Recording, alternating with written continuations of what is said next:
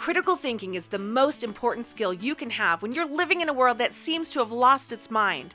Everyone out there is trying to tell you what to think. I want to teach you how to think. In every episode, I'm exposing the logical fallacies being used by advertisers, politicians, influencers, news outlets, social media memes, and maybe even your own best friend. Warning, listening to this podcast will cause you to see bad thinking everywhere.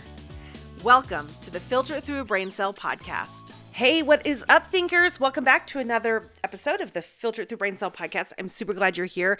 And I am going to be starting a new series today, a short mini series. But before that, let's do a quick review of a fallacy that we covered earlier in this season, the pathetic fallacy. And I know, the name kind of makes me chuckle too. So try hitting pause real quick and see if you can remember what the pathetic fallacy is, and then come back and see if you got it right. So a pathetic fallacy happens when someone attributes human emotion and actions to things found in nature that aren't actually human. And while it may be a thinking error in some instances, it's also, and I would say probably more commonly, a literary device that authors and artists use to paint interesting word pictures. Now, the word pathetic in this sense isn't referring to being miserable or totally lame-o like we would think of it. It's actually taken from the Greek word pathos, which means experience or emotion. So most of the time, a pathetic fallacy isn't necessarily an error in thinking. It could be, and you can go check out episode 66 for an example of when it did happen, but typically it's just used to make things sound more interesting or relatable or to convey a certain feeling or emotion.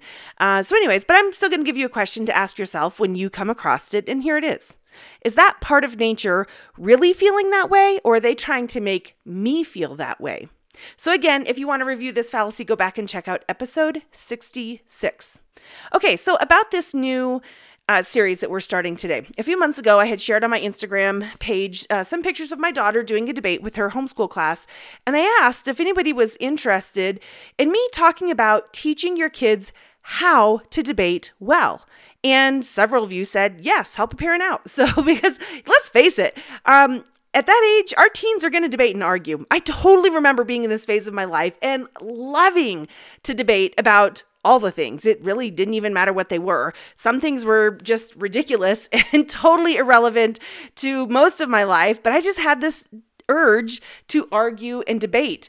And what I've learned is that it's a totally normal phase of human development that we all go through where we just want to debate and argue. And as parents, we can try to squash it down by saying things like, stop arguing, or because I said so. But really, is that the best way to handle it? I know it can get annoying listening to siblings argue and quarrel all day, and it can get exhausting constantly having your teen push back on what seems like everything you say. Like, look at the beautiful orange sunset. That's not orange, Mom. It's a deep yellow. Oh, good grief, right? This sounds familiar. This is what happens in my house. But what if we looked at this phase a little differently? What if we embraced it as a normal and even a good stage of development that our kids are going to go through? And rather than trying to get them to stop arguing and debate it, what if we teach them how to do it well? Think about it. They're already doing it. They're in a phase when they're excited to engage with others about their ideas and their thoughts, and they want to push back. They want to push in to try to find answers and to try to win others over to their way of thinking. These are amazing skills. So let's use it as an opportunity to learn how to do it well by teaching them a few basic skills. So let me just say this up front. I am no expert in formal debate. My daughter and I both started learning about formal debate just last year when she was in 9th grade, and it was totally new and totally foreign to me as I had never learned about it when I was in school.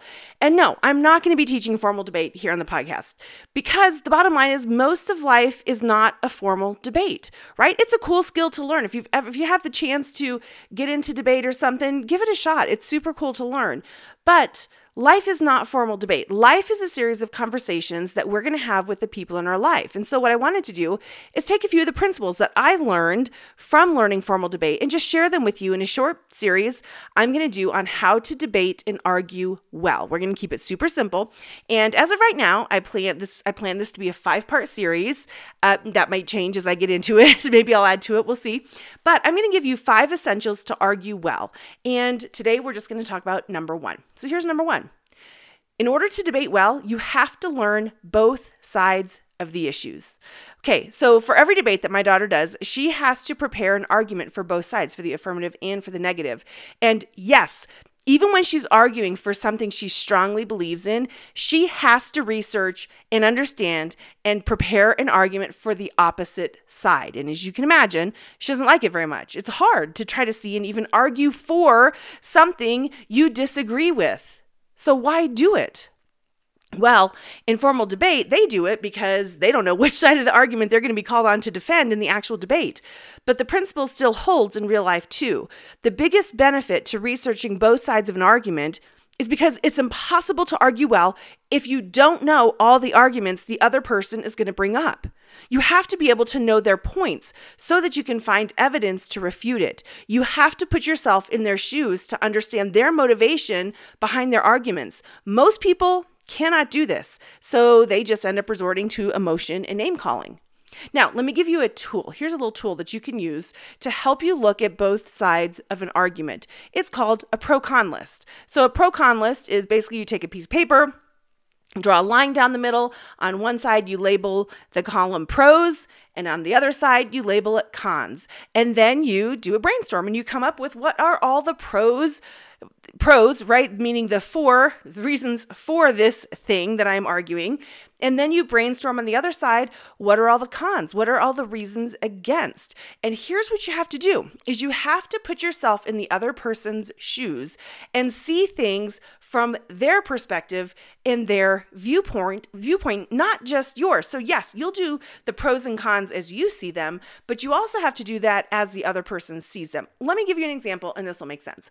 Okay, for instance, let's say the argument or the debate that you're going to have is with your parents and you're trying to win them over to your viewpoint that your family should get a dog.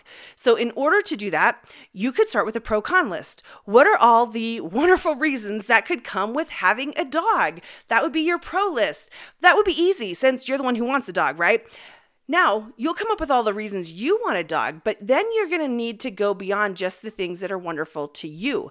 Maybe you want a dog because they're cute and cuddly and you want to snuggle with it, or you want to play fetch in the backyard, right? But what about your parents? What could be a possible motivation for them to let you get a dog? This is where you could point out that caring for a dog will help you become more responsible and learn how to take care of an animal. When it comes to the con side of the list, you're going to also have to think about the things that your parents would consider a con, such as, well, what will we do with a dog when we go on vacation? Who's going to walk it and clean up the poop in the backyard, right? So when you can brainstorm the pros and the cons and do it from both your own and the other person's perspective, you are going to have a much stronger chance of winning them over because you'll be able to make a much stronger argument and you will be prepared to respond to whatever points they bring up.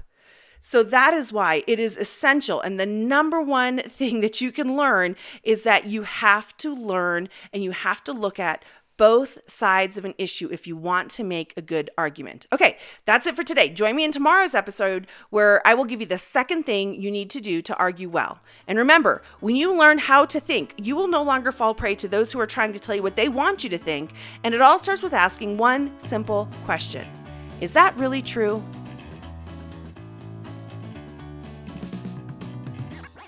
I would love to hear from you. Do you have questions about fallacies and cognitive biases?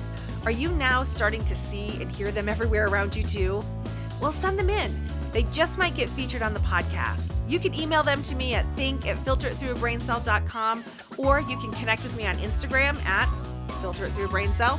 And if you want to be notified about when new episodes come out and all the things that we're doing, go to www.filteritthroughabraincell.com and sign up to receive email updates. I would love it if you would help us on our mission to teach society how to think well. Please subscribe, leave us a review, and share this podcast with people in your life.